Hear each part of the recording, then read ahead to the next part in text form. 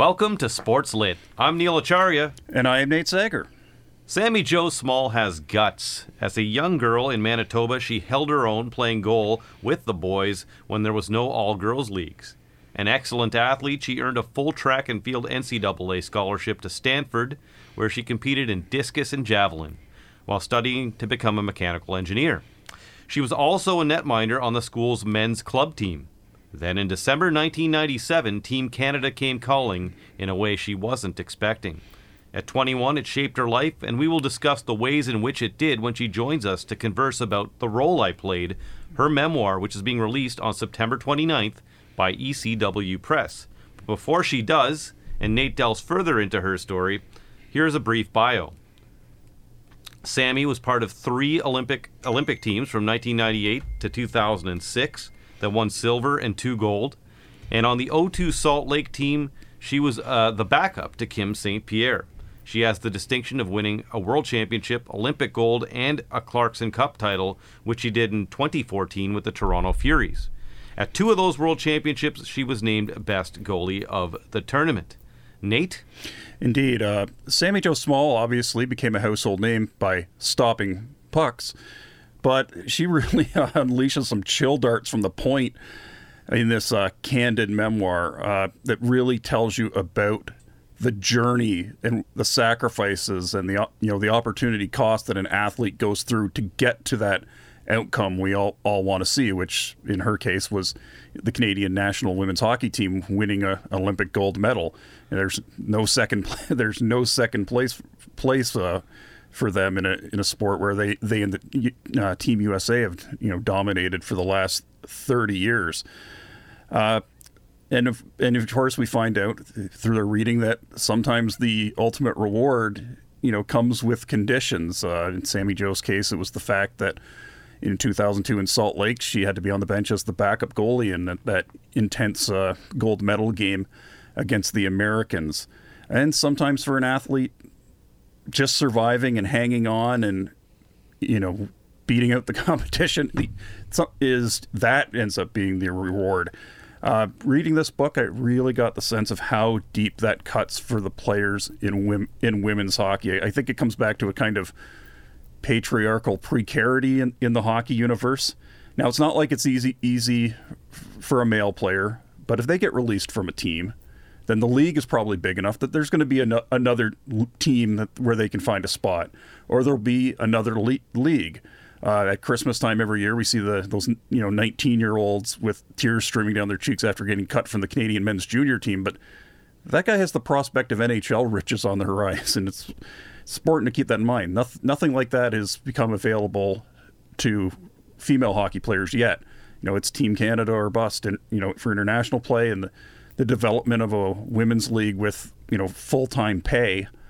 That's lagged behind basketball and soccer. The National Women's Hockey League says they pay their players about an average of $20,000 US, but I heard an interview on the Offside Hockey podcast with Taylor Woods, Sammy Jo Small's fellow Manitoban, where she's like, well, I basically play for gas money and maybe a few free sticks. And that league only has 6 teams. There's like probably a bottleneck every year because there's so many good players coming out of NCAA and Canadian university hockey. So with all that, even if you're a player who's a household name because she was at the Olympics can be SOL, PDQ. I think there's one passage where Sammy Jo Small relates. Here she was at an event as an Olympic gold medalist, meeting the Prime Minister of Canada at the time, Jean Chrétien, and finding out that her club team was going forward with another goaltender for the upcoming season. And, of course, she shares stories about her and Jennifer Botterill putting in, basically full-time hours working out of their apartment to try to get the Canadian Women's Hockey League off the ground in 2007. So there's a lot of, emotions in this book. Sammy Jo Small describes it very well. You can almost feel like, that thing, that dam burst inside someone's chest when a teammate such as Delaney Collins, who was an all-star one year at the Worlds but never got to go to the Olympics, gets told, I'm sorry, we're going on without you. It reminds us that, being an athlete is one of the toughest ways to attain a privileged life, but there's always a good chance to come out the other side, and I guess that comes from personal development. One passage that stuck with me was when Sammy Jo relates what her emotional state was after that 2002 gold medal. And that was the highest of the high, but it changed her in other ways. As she wrote, "My Olympic experience changed me. I'm more intensely aware of sadness, more empathetic to others, and more aware of the necessity to create my own happiness." I don't think we typically associate those emotions with the highest of highs, that is winning an Olympic gold medal. Like, you think that's a reward most of us will never experience, right? We don't think it's something that becomes a prompt to learning to pick up on sadness, but there it is. And that touches on why I believe this is a book that's really worth picking up if you have an interest in girls and women being fully valued in hockey. Sammy Jo Small's really the perfect person to write it, because she was right at that part of that generation of North American hockey women who grew up in the 80s, typically being the girl on a boys team. They had to ask their parents to let them play hockey. They weren't signed up automatically when they were 6 years old, like many boys were.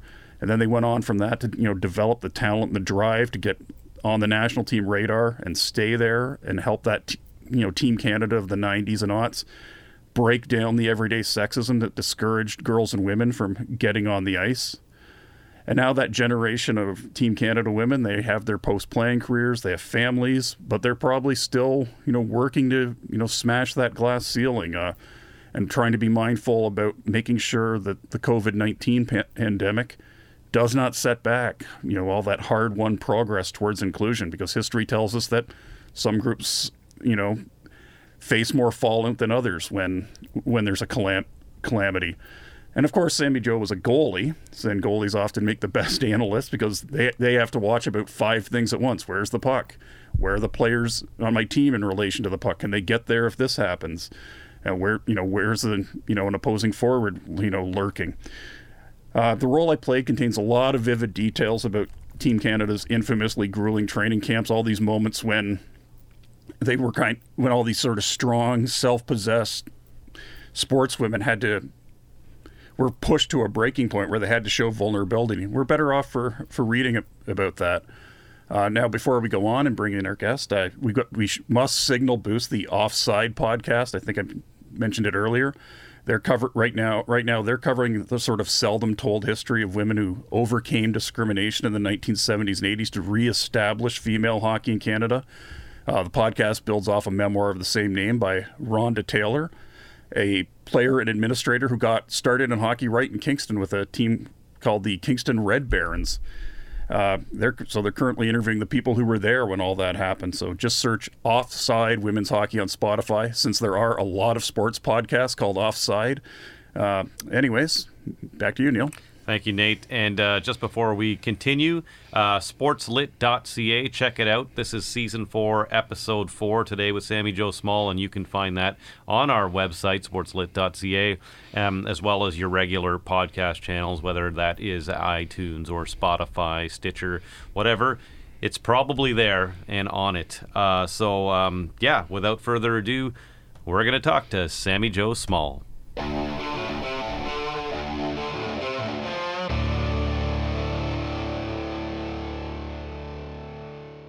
All right, well, we're back on Sports Lit, and we are pleased to be joined by Sammy Jo Small today. Sammy, thanks for taking the time to talk to us today on Sports Lit. Thanks so much for having me on. I really appreciate it. Sammy, I want to get right into it. I want you to explain, and both me and Nate have read the book, so explain how your life changed in profound ways after you failed to qualify for a track and field competition and then traveled to Calgary. Yeah, I mean, I think, first off, thank you for reading it. I appreciate it. I think every person has moments that they look back on and realize that it did profoundly change their lives. But at the time, I didn't know it. And at the time, I was attempting to make the national senior team in track and field in discus and javelin, and ended up triple faulting, which means that you don't even get a score, and was terrible at the competition. And I had become oversaturated with track and field. I was on a full scholarship at Stanford to do that, so the pressures were enormous. And I just wanted a little break. And So I decided to travel to Calgary and stay with a friend of mine, one of my good friends growing up, Jillian Russell, lived out there, hang out with her, and go to a women's hockey camp. I had never really played hockey with other women before, and I just thought that it would be something that'd be neat to see, what level of skill these girls were at, and just find other women that had a passion for the game like I did. And that's really was my full intent. In the end, I got seen by the right person at the right time, and magical moments happened because of that. But it by no means did I start with any grandiose plans of ending up on the Olympic team. So yeah, that's exactly what happened. You ended up playing going to this camp, and somehow, and if you can explain to us, you ended up being spotted and named to Team Canada. Yeah, so it was all thanks to a gentleman by the name of Wally Kozak, who was a mentor coach to the very first Olympic head coach, which was Shannon Miller. And we didn't have the luxury of having what we have now in women's hockey, and just in sport in general, having scouts right across the country, tagging young girls as they're growing up, skilled players, and watching them throughout their career. So we didn't have that. So that first Olympic team really was about finding women in the woodwork who played hockey. And there was often, if a woman was registered, they were registered in boys hockey, and that meant they were counted as a boy. So they didn't really know where the girls were playing or who they were playing with. And so despite the fact that I had played AAA boys hockey, I had never really been scouted to go on to the next level. And because I went to this camp, and it happened to be in Calgary, and that's where the national team was centralized, Wally Kozak happened to see me and encouraged the Olympic coaches to come watch me, unbeknownst to me. And he really fought for me to be able to just have a tryout. He just felt like I had the skill that maybe they was a raw skill at the time, for sure, but something that they could work with for the future. And I guess the rest is history beyond that. But it took that one person to really have that ultimate belief, more than I probably even had in myself. And he simply had seen me at one practice, and he fought for that right. And I'm forever thankful for him for that, really that one moment. It took such a drastic turn in my life, as I had been dreaming about the Summer Olympics, and suddenly I had this dream of hockey again. And it was, it certainly had a huge impact on my life. So now you have a situation where you have to basically, you have an anguished decision of having to talk to your coach in Stanford, and you're on a full athletic ride there. Explain that to people that don't know about that part of the story, because that must have been gut-wrenching. It was certainly a difficult decision for me to have to make when I got asked to try out for the very first Olympic team. They were centralized in Calgary, meant that I would have to stay and live in Calgary. And it didn't mean it was a spot on the Olympic team. It just meant it was a spot on the tryout roster. And you're right, I was on full scholarship. School was about to start. I was going into my...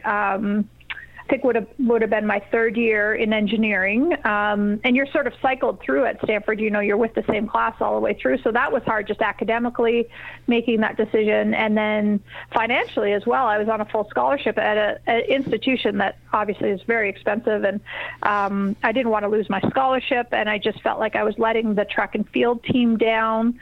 And the coaches had no idea about this other pursuit. And luckily, when I called up my coach, Robert Weir, and I talk a lot about this in the book, I thought that he would be angry. I thought that he would be upset. But he himself had been an Olympian, and he understood the value of the Olympic Games and what it meant to simply try. And he encouraged me, despite the fact that I'm sure it wasn't what he wanted.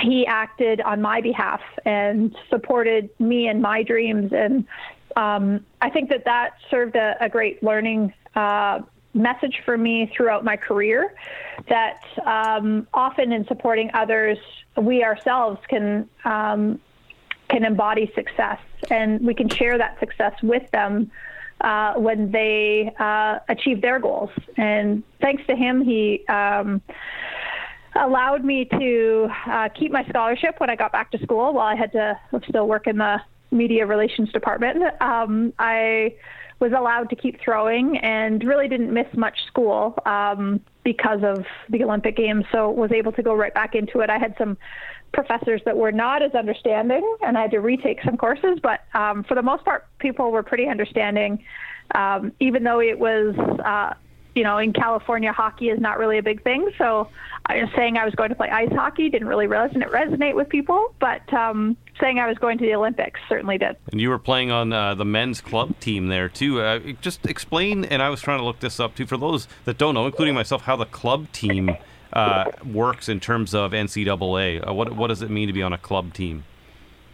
For sure. So the club teams essentially are not guided by the NCAA, and what it means is different at every school. But at my school, it meant there was no eligibility requirements. So we had guys that had played 4 years of NCAA hockey who were continuing their education, whether to do a master's or a doctorate, and could keep playing hockey. We had people doing their PhDs who had been on the team for 10 years because you could kind of keep playing hockey. So every school was a little bit different, but we played in what was called the American Collegiate Hockey Association. So they had some sort of rules within that, and we had divisions. So we played in the Pac-10. So we played against UCLA, USC, the Arizonas, the Washingtons, and Oregons. So we played against some big schools, but by no means did anybody go to the school to play hockey. It was club sports in general are, a step up from intramural. You are representing your school, but it is an enhancement to you as a student. It is, part of you balancing your life out, essentially. And so for me, it was just really a solace, a chance to get away from being a full-time engineering student and a full-time athlete on scholarship to throw the discus and javelin. Hockey was something that was just kind of my own thing. I could just go and for the hour I was on the ice, not think about anything else and get away from things. And I think that because I just enjoyed it and saw it in that manner, I improved every time I stepped on the ice, because I think when you love something, that's when you're most able to improve and get better at something, because you're willing to put in the time and effort. I'm going to pass it over to Nate now, and hopefully you can hear him this time. Nate. What I wanted to sort of ask was, how much do you hope that readers get the sense of how much being on a national team is about supporting each other, even though there's this fierce internal competition to get one of those 20, 21, 22 roster spots? Yeah, I think not just on the national team, but I think any team in general, whether that's in a corporate environment, whether that's in a family, that it's not just about supporting others, but really understanding others' pursuits. And I think that, had I not gone through the situation of being a third string goalie or being in a position of sitting on the bench and supporting others, I might not have realized just how many roles there are within a team and how each of those roles are so vitally important. And I think within any team environment, whether it's in sports or outside of sports, there is often, each person has their own hopes and goals and dreams. And so within that, there is constantly people that are feeling like they are perhaps not in the position they want to be in, or they want to, they envy somebody else or are jealous of somebody else because of what they're doing or the accolades that they're receiving. And I certainly had those feelings, and I talk a lot about that in the book, and that raw emotional plight that I think everybody goes through to acknowledge that it is okay to have those feelings, but in acknowledging them, it also, you have to find a solution. You have to find a way to still find joy within the team. And for me, it was about really celebrating other people's success and at times living vicariously through their big moments. And, I obviously sitting on the bench at times made me see their play and their actions differently than I would have had I been the goaltender, just narrowly focused on what I was doing. So it gave me sort of a full circle approach, perhaps an empathy that most athletes would not have had. But then in the end, I think because of it, allowed me to really love the game and to find the joy in the game, because I wasn't just finding it for me, but I was finding it for everybody else as well. That's interesting too, and I was also struck just by how vivid the detail was when you were talking about some of the summer training camps in like PEI and Quebec, and just how much, what did it take to sort of drill down and get that onto the page? Well, so many of my teammates were like, "How do you remember any of this?" And, I made sure that they read it before I went to a publisher so that they were not only okay with it, but that I'd remembered the details in the right way. And so a couple things. One is I did take diary notes at the time. So I, would attempt to write in a journal and to sort of keep notes that way. So I had some sort of memories that were, the memory can be a fickle thing. Do you actually remember it, or is it because you've read it? I also took a lot of pictures, so I could look back at pictures of what we were doing as a team. And our team was forced to keep logbooks of our daily training regimen. So what we were doing, the lifts we did, also what we ate and how we slept. So things like that could provide color to the story were incredibly valuable to me years later, because I also talked about the feelings in those moments, and I had logged every single goal essentially that had been scored against me, whether it was a great goal or I had angst or anger in that moment. So that also helped provide more color, but I really wanted to put myself in the moment. I tried to write from the perspective of being there so that the reader felt like they were with me. And, some of the stuff, when I first wrote it and I tried to visualize it and remember it, I got right. And others I didn't. And my teammates called me out on it to be like, no, that didn't happen in that year. That happened the next year with a different person. And it's funny how you remember things a certain way and you've constructed it in a certain way in your mind. And so I'm glad I got some collaboration to at least know that what is in the book is at least mostly factual. Yeah. And based on, notes, game tapes, box scores, you try to kind of piecemeal it all together to remember really, almost 20 years ago, what we were going through as a team.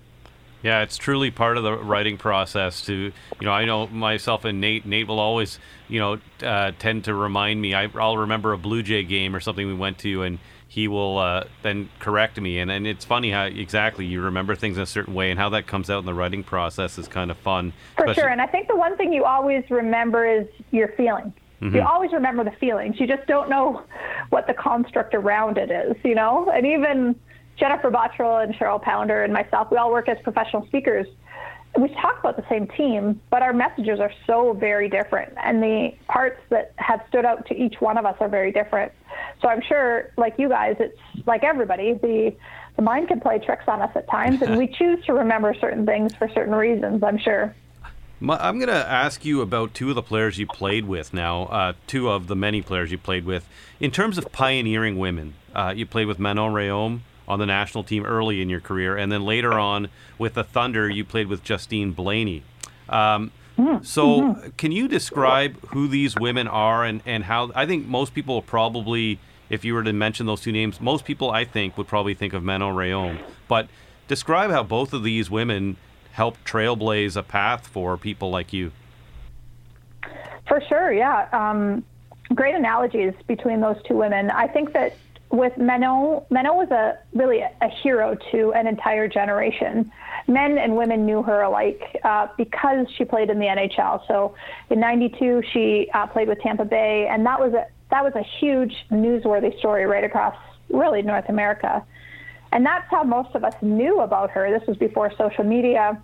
And so for myself as a young goaltender at the time, she was exactly where I wanted to be. So seeing her as a role model and a mentor was something that came very naturally. She was, for me, the pinnacle of women's hockey. Now, I knew nothing about women's hockey, and it isn't until reflection years later that I realized that the women that were elevated to a higher status in that era, it was done so because they played with men. So Manon played with, obviously, in the NHL, with Tampa Bay.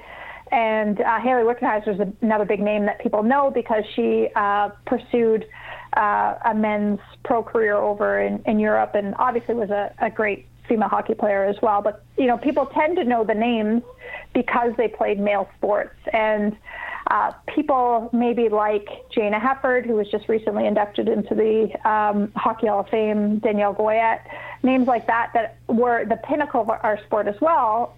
They weren't household names because our games weren't played on national TV. They weren't covered publicly in the newspapers, and they just didn't know as much about them. So that's what I really tried to delve down to in my book, is to really showcase these women that perhaps you don't know about, perhaps the ones that our team, but do people really know the characters that went into that entire team? Now, Justine Blaney is another interesting one, because when I was 10 years old, I can remember being at home and my parents clipping out the news article that she had won her Ontario Supreme Court case to be able to play with the boys. And because of that changed minor hockey for me. So at the time, I would have had to quit playing boys hockey at 12 and got on to play senior women's hockey, which meant I would have had to play with over 18-year-old women. So, adult women at the age of 12. And I didn't want to leave my friends. I didn't want to leave the guys that I, played hockey with and that I went to school with. And so because she won that Supreme Court case in Ontario, that changed the rules in Manitoba. And so that had a huge impact. While I never knew her, I never knew her skill, I didn't know the plight that she had gone through, it dramatically changed the course of my life. And so getting to play with her all those years later on the Brampton Thunder, she was, just another player. She actually was not able to play hockey for 3 years in the middle while she was going through the court case because it was she wasn't allowed to join the team. And so she herself as an individual and her hockey skills, I think, really suffered. She had to go through more than any other woman that I know at the time in order to plead her case to be able to play. And it was very divisive in the women's hockey community, because within the women's hockey community, people stood up and said, no, she shouldn't be playing with the boys. She should be playing with us. Why is she not choosing to play with us? And she was just this young girl who, just like me, wanted to play with her friends and didn't know why that wasn't possible. And so she went through a lot personally and publicly, and getting to meet her all those years later was just such an amazingly full circle moment for me, and getting to know her as an individual and her strength and resilience and her character. She was just a player in the league for most people, but for me, she had made such a huge impact on myself. And those are just two of the stories of these women. Many of the women that are never heard from because they were told they couldn't play and there was just no option. But it's these two women really pushed it and had a good support network around them, a good family structure that allowed them to really push and take women's hockey to the next level. So I'm going to just switch it to a bit of a lighter note, if I can, and tie in Manon. Do you know that she has a children's book coming out? Yes. And are you how competitive are you guys? Are you hoping to beat her in sales? Who has the most book sales? Yeah. Well, I did see that they were coming out kind of around the same time. And I feel I still have this reverence for Manon, like she is still this iconic superstar. And really our paths really only crossed for a couple years. But every time that I would see her, whether it was, I played a lot of roller hockey with her in California, I just always felt like she was in another stratosphere. So I would like to think and hope that her book sells out, especially across Canada. But after she left the national team, she married and had children and lived in the States. So within Canada, I feel like her history and her story has been lost. It really just in the last couple of weeks has been brought back up because it was the 28th anniversary of her playing with Tampa Bay. And I hope that everybody else can buy the book, her book, and see the reverence that I had for her, but also the impact she had on an entire generation of female hockey. So, if I could get a fifth of book sales that she does, that would be great. Awesome. Nate? And speaking of coming full circle, there's been so much progress with acceptance and respect for the women's game, but what would you hope that people who read your book appreciate about the hockey women produce? Well, sometimes, I think I heard one player, Taylor Woods, your fellow Manitoban actually, say she's juggling 3 jobs while she was playing in the Dream Gap Tour last year. What would you hope people come to appreciate about the hockey women are producing the caliber of play while having to often make these sacrifices in their personal life? Well, I hope with the book I could really showcase the diversity of women and personalities that we had within the team. That, we had a PhD student, Therese Brisson, who was a tenured professor at the University of New Brunswick, who had to leave her tenured professor job to try out for the 98 Olympic team. That's just an incredible story of sacrifice and of really pursuing a dream, and that these are choices that we're all willing to make. I think sometimes in women's sport we tend to say, woe is us, or, look what we have to do. But the reality is that we also love it. We love playing, and we will do whatever it takes to play the game that we love. And that could be hockey, that could be any sport. It could be dance, it could be pursuing the National Ballet. It could be, whatever it is. I think that everybody that is privileged and lucky enough to find a passion in life, there's nothing like it. And you will do anything. You will sleep in your car. You will pursue it at length to be able to do it at the highest level and to find that joy. So I hope that I can showcase that the women that are the superstars are there for a reason, but there's another entire team of players that perhaps you don't know that have various different stories that, some had to leave the game before they should have had to, while others were able to play it for a long time. But every story is different, and every single person has a story to tell. And that goes full circle to the girls that are playing now in the Pro Women's Hockey Players Association and in the NWHL. They all have a story, and they all have a diverse background that brings them to this moment in time for the shared experience. And ultimately, that's what I think is the benefit of playing a team sport, whether it's hockey or any other sport, is to be surrounded by people that, while we share a passion, are very different. And it allows you to interact with people that you might not have normally in your own group of friends, and to learn about each other, and to have a respect, ultimately just to have a respect for each other that allows you to have shared goals and move forward together. And it's everybody has a story to tell, and that doesn't change nowadays. And each one of the women that continue to pursue sport at the highest level in North America, to me, it's such a incredible notion to sacrifice everything to pursue a passion. I'm just so humbled that I got to be part of that legacy and that era for such a long time. And one creative decision with the book that I really liked was just how you would be talking about a Canada-US A game, and then it would kind of be interlaced with like a recollection from, say, your foundational years in Winnipeg. What went into deciding to go that route? Yeah, it kind of just morphed into that. I think initially when my first writing of the book, it was totally chronological, and so I had started as a youth and kind of built my way up, into minor hockey, and then to Stanford, and then onto the national team. And I didn't like how the book started. I didn't like that.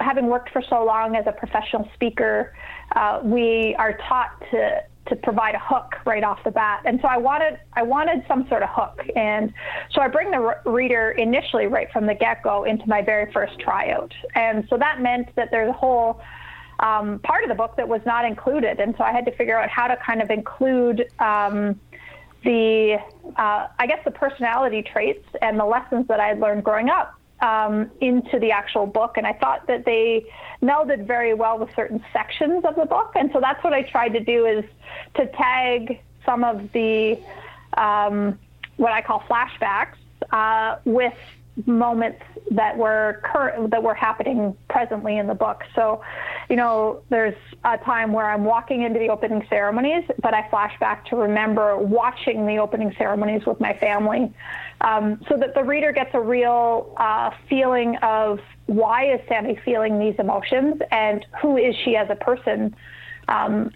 which gives you a little bit of foreshadowing as to what will happen next, because you have a little background of who I am and what how I reacted to situations in the past obviously come full circle in the present.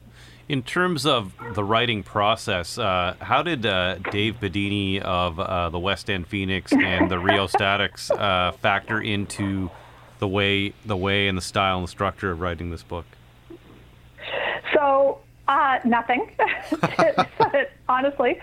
But what Dave provided, so I feel like I've met Dave through various different functions back in the day. I didn't know him that well. And when I became GM of the Toronto Furies in, I guess it would have been the 2017-2018 season, 2018-2019, maybe. Mm-hmm. It all gets sort of melded, but we'll say a couple of years ago, I became the GM. And he emailed me out of the blue and he said, Sammy, it's always been my dream to do play-by-play at hockey games. Would you be willing to give me a trial? And at that point, we didn't have games live streamed. We didn't have anybody paying for that for us. And so here I was with Dave Bedini of the Rio Statics, wanting to volunteer his time with our team. And I thought, we need to make this work. However we can make this work, we need to make this work. So we scrambled to get a live streaming company to do our games and get some sponsorship money for that. And he came in and on his own volition, volunteered his time to do play-by-play for our games, which was amazing because the way he described games is exactly the way he writes his books. And he goes into so many different details than you would see on, say, Hockey Night in Canada or what. But he's such a women's hockey fan. And his wife plays, and they're just so entrenched in the downtown Toronto hockey music scene. Toronto music hockey scene. I don't know the way you say Works that. Works both ways.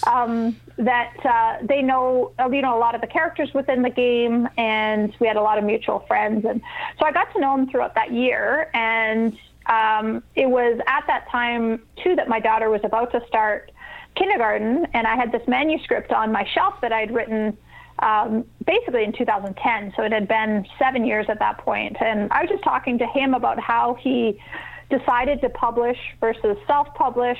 As a speaker, professional speaker, a lot of my speaker friends simply self-publish and they sell it at the back of the room.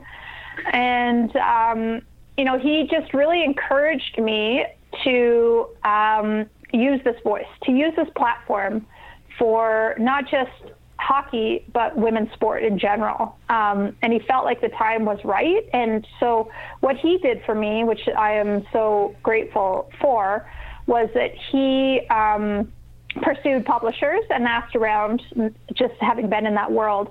And he was the one that found me, my publisher, Michael, at ECW Press, and he took a chance on me. And so while Dave had the book was basically written by the time I met him, he was the one that encouraged me and pushed me to publish with a mainstream publisher, because he felt like this was needed within the historical reference of hockey, and that women deserve to be on the same platform as, say, a Johnny Bauer book or a Cujo book. They should be in the bookstores alongside them. So, it was thanks to him that I think I had that courage to then pursue it that way. I'm going to actually ask you now, on that note, to please read from your book today, and I Oh, believe yeah. you have a segment to read regarding the World Championships. Yeah, so I picked a little bit earlier than the World Championships because okay. I felt like I wanted to make it a little bit funny for the readers. So I'm going to read a couple pages about what would have been my first, we called it Three Nations Cup back in the day over in Finland. And I had gone to the Olympics in Nagano, but I had been the third string goalie. So I'll just set it up a little bit. Over in Finland, we had played against the Americans one time. It had been my game, and we won the game. So it was my first time playing the Americans, and we had won. And we had to play them twice because we played both the Americans and Finnish team twice, and then the champion was the one who won the most games. Okay. So that's the setup. But here we go. So Kim plays the second game against Finland. I set up at the end of the bench in the backup goalie's regular spot. I'm freezing. The rink is bitterly cold. Unable to move from my spot, I get colder and colder as the game wears on. As we finally secure an 8-4 win, I can barely cheer because my lips are blue and frozen.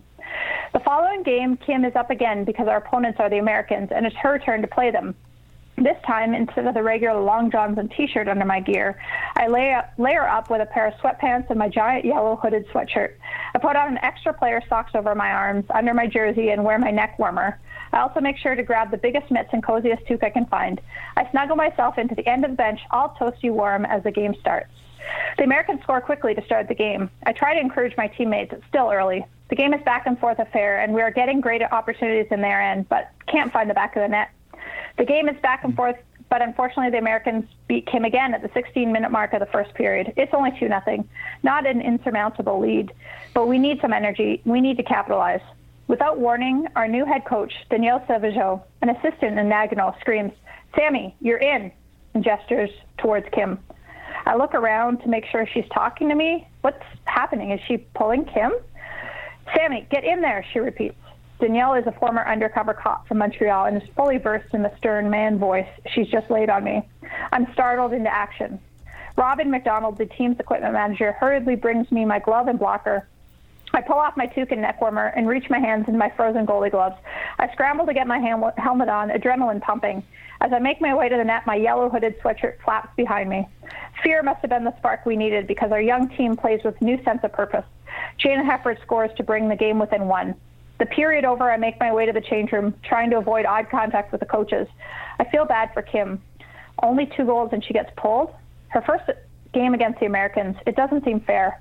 Ken Dufton, the defense coach for this tournament, pulls me aside before I can escape into the room. He shakes his head disapprovingly at my layers of clothes. Make sure you do whatever you have to do to be ready for this period. I frantically take off my equipment as my teammates stare. I have no time to laugh. We're down 2-1. Most can't believe the coaches pulled Kim. I must disrobe nearly completely to get my sweatsuit and all the extra layers off. I hurry to pull up all my gear before the coaches come back in. I'm not only completely warm from a period of play, but now I'm sweating from speed dressing. I'm used to having my brain go from 0 to 100 in the blink of an eye from a lifetime of training and running from one sporting activity to the next. And now more than ever, that preparation comes into play. Our team rallies. I managed to keep the Americans at bay while relishing my second opportunity to play against such a formidable opponent. The Americans outshoot us in the second, but May Lanley is on the board again, scoring late on a pass from Karen Nystrom. We head back into the dressing room after the second period with a draw. New game. Sweet pass, Nystrom, I say as she takes her helmet off. Nystrom, a gritty winger from Scarborough, who has been a member of Team Canada since 1992, always seems super serious, but she gives me a wry smile. It feels like my game, like my team to lead. I'm such a different person when given the reins. There you go. That's great. Thank you. That's great. Now, goaltending. I'm actually the brother of a goalie, and when she was in minor hockey with the Kingston Kodiaks. And it's a girl. That's awesome. Yeah, your sister is a goalie. Yeah, way back when. She always preferred it if the team, didn't have another goalie. Like she's like, I don't want to share the net with anybody.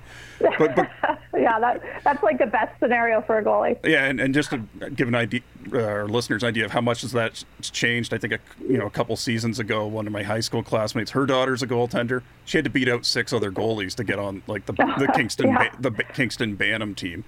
Now, of course, it's unique because they always refer to having a goaltending partner, but ultimately only one person can play at a time.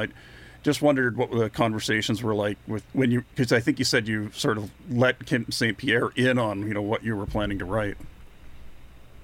Yeah, so I think our relationship has grown stronger since playing together. When you're forced to constantly battle against somebody, it is a difficult situation. But I always had the utmost respect for Kim. We just were in different social circles. And even when you're playing and when you're practicing as a goalie, you're in the opposite ends of the rink. Like, you don't actually ever get to see them. And in the dressing room, the coaches usually put the goalies in the bigger stalls or in the corner stalls. So you're not even really necessarily exposed to them that often. And I said to her, as I let her read the manuscript because I wanted her to be okay with it all. And I said to her, it's too bad because I think we would have been really great friends, and that doesn't mean that we can't be in the future. But she just is such an incredible person that I, at the time, didn't really take the time to get to know because I wanted to be where she was constantly. And that doesn't mean that we, like I said, we weren't friends, but there is that constant competition. And I think that was like that in a lot of positions, forwards who maybe wanted, if you're centerman and you want to be on the third line, but you're on the fourth line, or you want to be on the power play, or, it's hard to come to terms with the two dichotomies, which is you're fighting for a spot with that person, but you have to be a teammate and support that person. The better that they are, the better that you will become, but their failure means your success. And those are, I think, emotions that can relate to everyone. I mean, that is everyday life for people. Anybody that's part of a family or part of a workplace environment knows exactly what those feelings are like. And it is, I think, something that needs to be talked about more and is difficult at times to come to grips with because you so badly want the team to be able to go on without you. Or not to be able to go on without you. And they do. And, finding your role and finding your place. For me, it was about being able to be there for others and support Kim the best way I knew how, which was to cheer from the bench, tap her on the pads when I could. But I tried to not allow her to see the hurt or the sadness either because I never wanted it to derail her in those moments. But I'm sure she knew, and just like when I talk in the book about getting to play in the 2000 World Championships and the coaches told us together, and my first initial reaction is you feel terrible for the person beside you whose dreams are dashed. But you have to be proud of what you've accomplished, and that's hard to do at the same time. But every team goes through that, and I think every person goes through that. So I tried to make it relatable so that people could see themselves in the story as well, and that it wasn't just about our team, but it's about coming to terms with your own emotions as well. Yeah, and Nate brought this up in our intro that we recorded prior to talking to you, and there's that great quote that struck me as well when I was reading this, which is, quote, "My Olympic experience changed me," and we're talking about O2. "I am more intensely aware of sadness, more empathetic to others, and more aware of the necessity to create my own happiness." And I believe that's exactly what you just articulated, essentially, right there for us. Mm-hmm. I think that really is the crux of the whole story is had I not gone through these different roles, I don't think I would have become the person that I became, for sure. I would have, I think it's important for every leader to also know what it's like to be behind, to be the person supporting, to know what it's like to sit on the bench, and to know what it's like to have those feelings. Because I think that the more empathetic a leader can be, I think the more success a team can have. And I'm naturally a very competitive person, and I don't think I lend myself well to supporting others. It was something that I had to learn, and I had to be forced to, because of circumstance, and had to realize that if I was going to stay on the team, this is what I was going to have to do. And my husband will tell you that, we go for a little kayak down on Lake Ontario, and I want to race them the entire time. I can't just sit and look at the fish or the turtles. I need to constantly be competing and pushing myself. And I think what having played these various different roles within the team has taught me to do is to be patient, to sit back and to support others and to enjoy the moment and enjoy the journey and to be okay with where you are presently without always thinking about how do you beat somebody or what's the competition or what's the next thing that we can achieve. Sometimes it's just about being present in the moment. And those are lessons that have served me very well right now in the pandemic, that, when my daughter asked me to play pretend unicorn invisible mermaid for the 20th time, I can still be present and I can be in that moment because that's her moment. And I want to be there, for her. Just like back in the day, I wanted to be there for my teammates to help them achieve their success and their goals. So with the time we have left, I'm going to just run through some of the other questions we had with you, have for you. So some of them, they're well, I'll start with this one. In terms of international competition, I think most people, when they think of women's hockey, think of the Four Nations Cup, Canada, USA, Finland, Sweden. Now, the Swedes have dropped off a little in the rankings. What countries maybe the average person doesn't know about is emerging or are emerging to give women's hockey internationally parity? So I think that as societies in general start to treat their women perhaps the way that they are treated in North America, those countries are going to start to emerge as powerhouses. So countries such as Russia and the Czech Republic still have a long way to go in terms of equality. But as they start to push those barriers, I think we will start to see them emerge as hockey powerhouses in the women's game, because they already are in the men's game. But then there's the unknown countries that maybe aren't as prevalent in the men's game that are very good hockey countries, such as Japan. So Japan has a lot of players playing over in North America and has a love for the game that I think is unbeknownst to most over here. And despite this, their men have never really come on the world stage, but their women have been to the last two Olympic Games. And that's a huge coming from a country such as Japan, and maybe not a known hockey powerhouse. But women within their country are given the same opportunities within the sport of hockey as their male counterparts. And that goes a long way. So as federations start to invest more in the women's games and women's sports, you're going to start to see those countries emerge. And that is as much of a societal shift as it is a sporting shift. So while we in North America still have a ways to go for equality, we are so fortunate and lucky and privileged to be in North America as women, where there is still a glass ceiling, but we certainly have pushed our way much closer than in some countries where there still is such a gender divide. Now, as someone who, in this, I guess, summer of 2007 was putting in 50 hours a week to get the Canadian Women's Hockey League up off the ground, coming out of the pandemic, what sort of window of opportunity do you see for the women's pro game? So what I'm hoping will come out of the pandemic is perhaps some conversations that had not happened prior. I think right now, unfortunately, there's two sides to pro women's sport, pro women's hockey, and that's unfortunate because if just the two sides could come together, I think that we would move forward faster.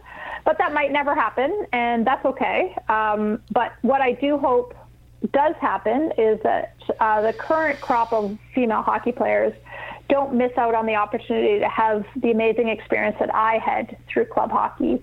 And that simply is, sitting in a dressing room with your friends, that's going on road trips, that's fighting for a championship, that's narrowly missing out on a playoff berth. That's, all the things that go along with simply being part of a team.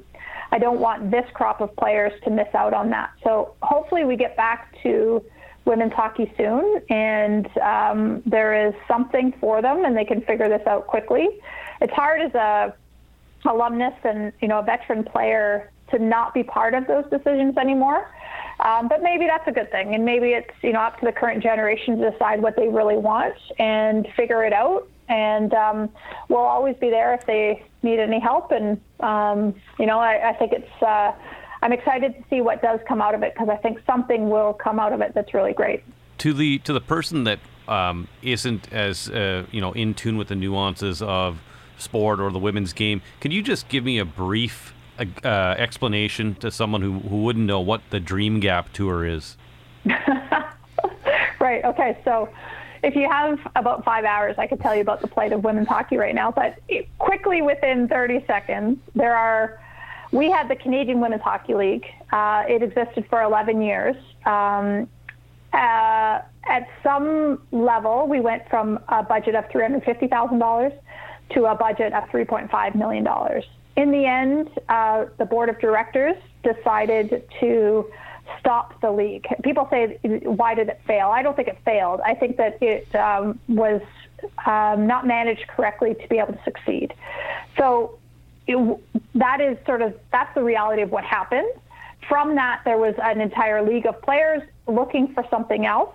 There was another league in the States called the National Women's Hockey League, which had been in existence for approximately 6 years. Many of these players had played there and had what I will say, a personality rift with the owner of that particular league. They don't like her. And so they didn't want to go back and play in that league. So they opted to approach the NHL and want to come under their umbrella. And that is essentially their full goal in the Pro Women's Hockey Players Association, is to come under the umbrella of the NHL. Right. And so what they've done is they've decided to just not play in that other league and hold out and wait until the opportunity exists for the under the NHL umbrella. So the Dream Gap Tour last year was essentially a way for the girls to still hone their hockey skills while still promoting hockey in a relative way in minor cities across North America. But they didn't really get to play much. And this year, I think what they're going to do is create actual teams within that Pro Women's Players Hockey Association, and actually have teams play against each other, but not really a full league. So it is in this limbo of national team girls who are paid to play because the national federations are giving the money to play and training full time. And then there's a whole other group of women that are sitting out hoping for something better, but are not being paid at all. And then there's National Women's Hockey League players, which has now expanded to Toronto, who are making between $10,000 and $15,000 a year to play. And then there's sort of a divide between the two. So it's such a psychological dilemma for the player as to where do you want to play? What do you want to play? Do you want to wait and hope for something better and sit out for what potentially could be in the end? And I don't know what I would do as a player. It is such a dilemma. I believe in both sides, and I think that both sides have some real solid arguments. I just hope at some point those two sides can come together so that we can see the best of the best playing against each other right here in Toronto or wherever you happen to live. So I don't know how quick that was, but that's good. It in a synopsis. So I know you have a big day with a lot of interviews slated, and I have a number of questions. I know Nate does too. So again, I'm going to try and keep these quick, and you can answer them in whatever way you'd like. All right, I'll give you 5 seconds for each one. Awesome. Is that you want I can't wait to see you answer this question in 5 seconds.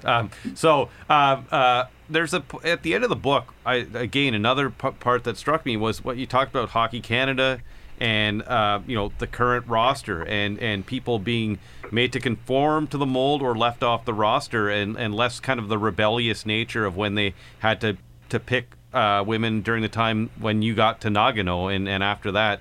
Could you kind of explain that conformity and how and your thoughts on that?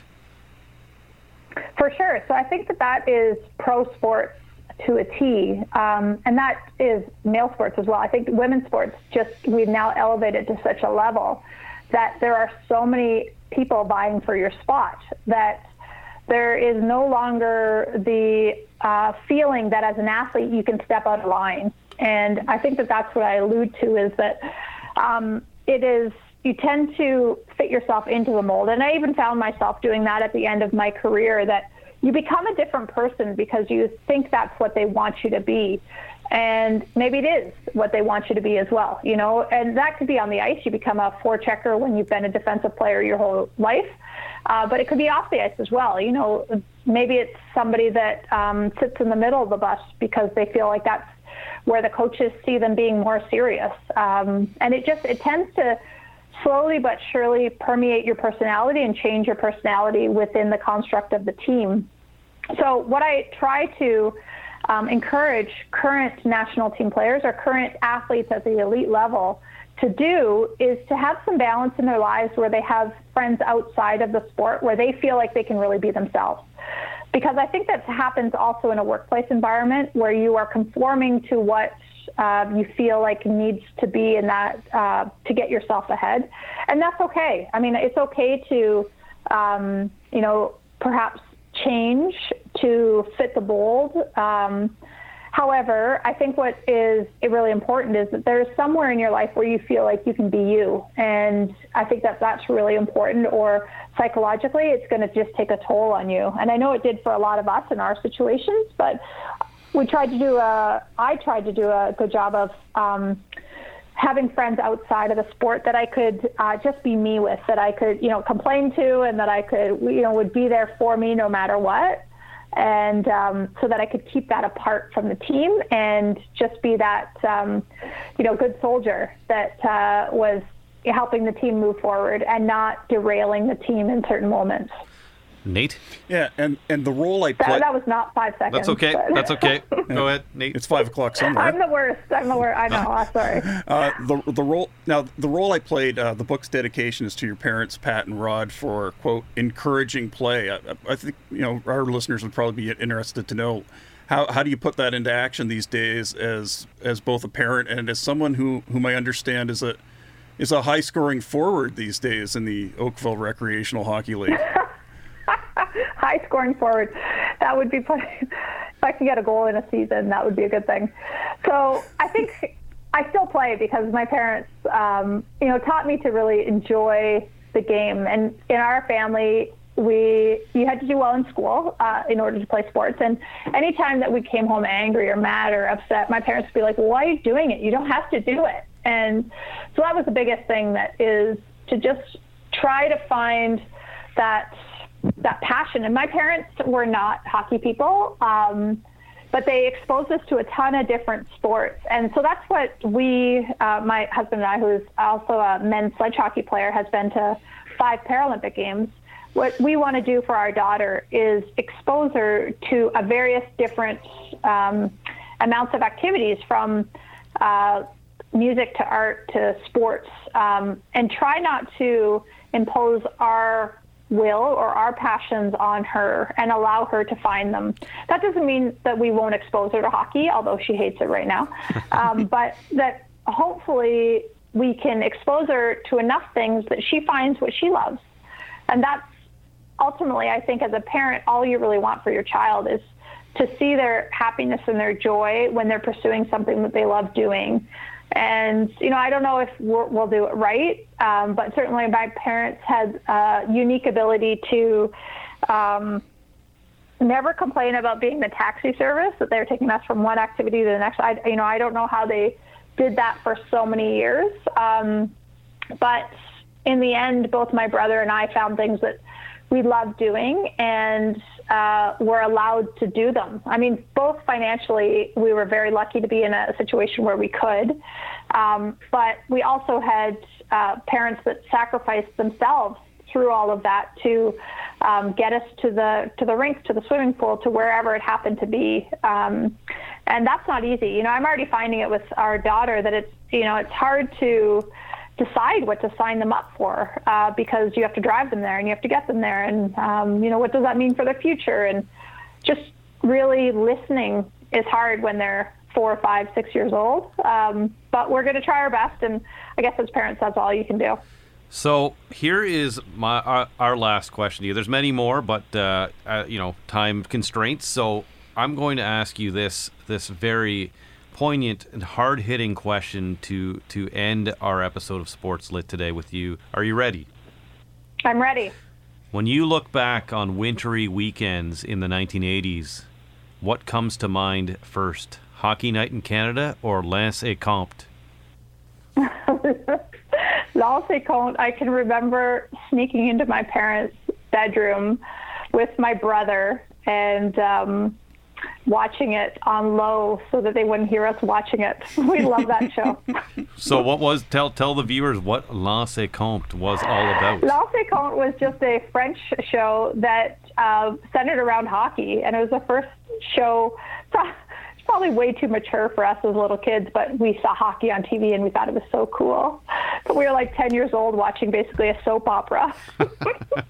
Amazing. Anything you want to add? I know that you trained during SARS, so there's a tie-in right now with what's going on with the pandemic. You kind of can relate to what these athletes who are working towards Tokyo and essentially towards Beijing to a lesser extent are going through. But yeah, anything you want to add about the process of writing the book, what you expect to see out of it, something on the maybe your relationship with SARS and this pandemic, anything you want to add before we go? Well, I think you guys have done the full gamut, so I really appreciate it. I want people to know the characters and the women that I was lucky enough to call friends. And hopefully, you can pick up the book really anywhere across this country, and hopefully it elevates women's sport to a whole new platform and showcases maybe women you didn't know anything about prior. And so I just appreciate you having me on the show, and it was great to chat. Thank you, and I'm sure there'll be lots of people that go to the bookstore and notice that there is a women's hockey book right up there next to the other releases this fall, such as the Rick Vive book that's coming out, cover. and Al Strachan's Hockey Hot Stove, and so on. So congratulations, Sammy, and all the best. Well, thank you guys. I really appreciate it. Take care.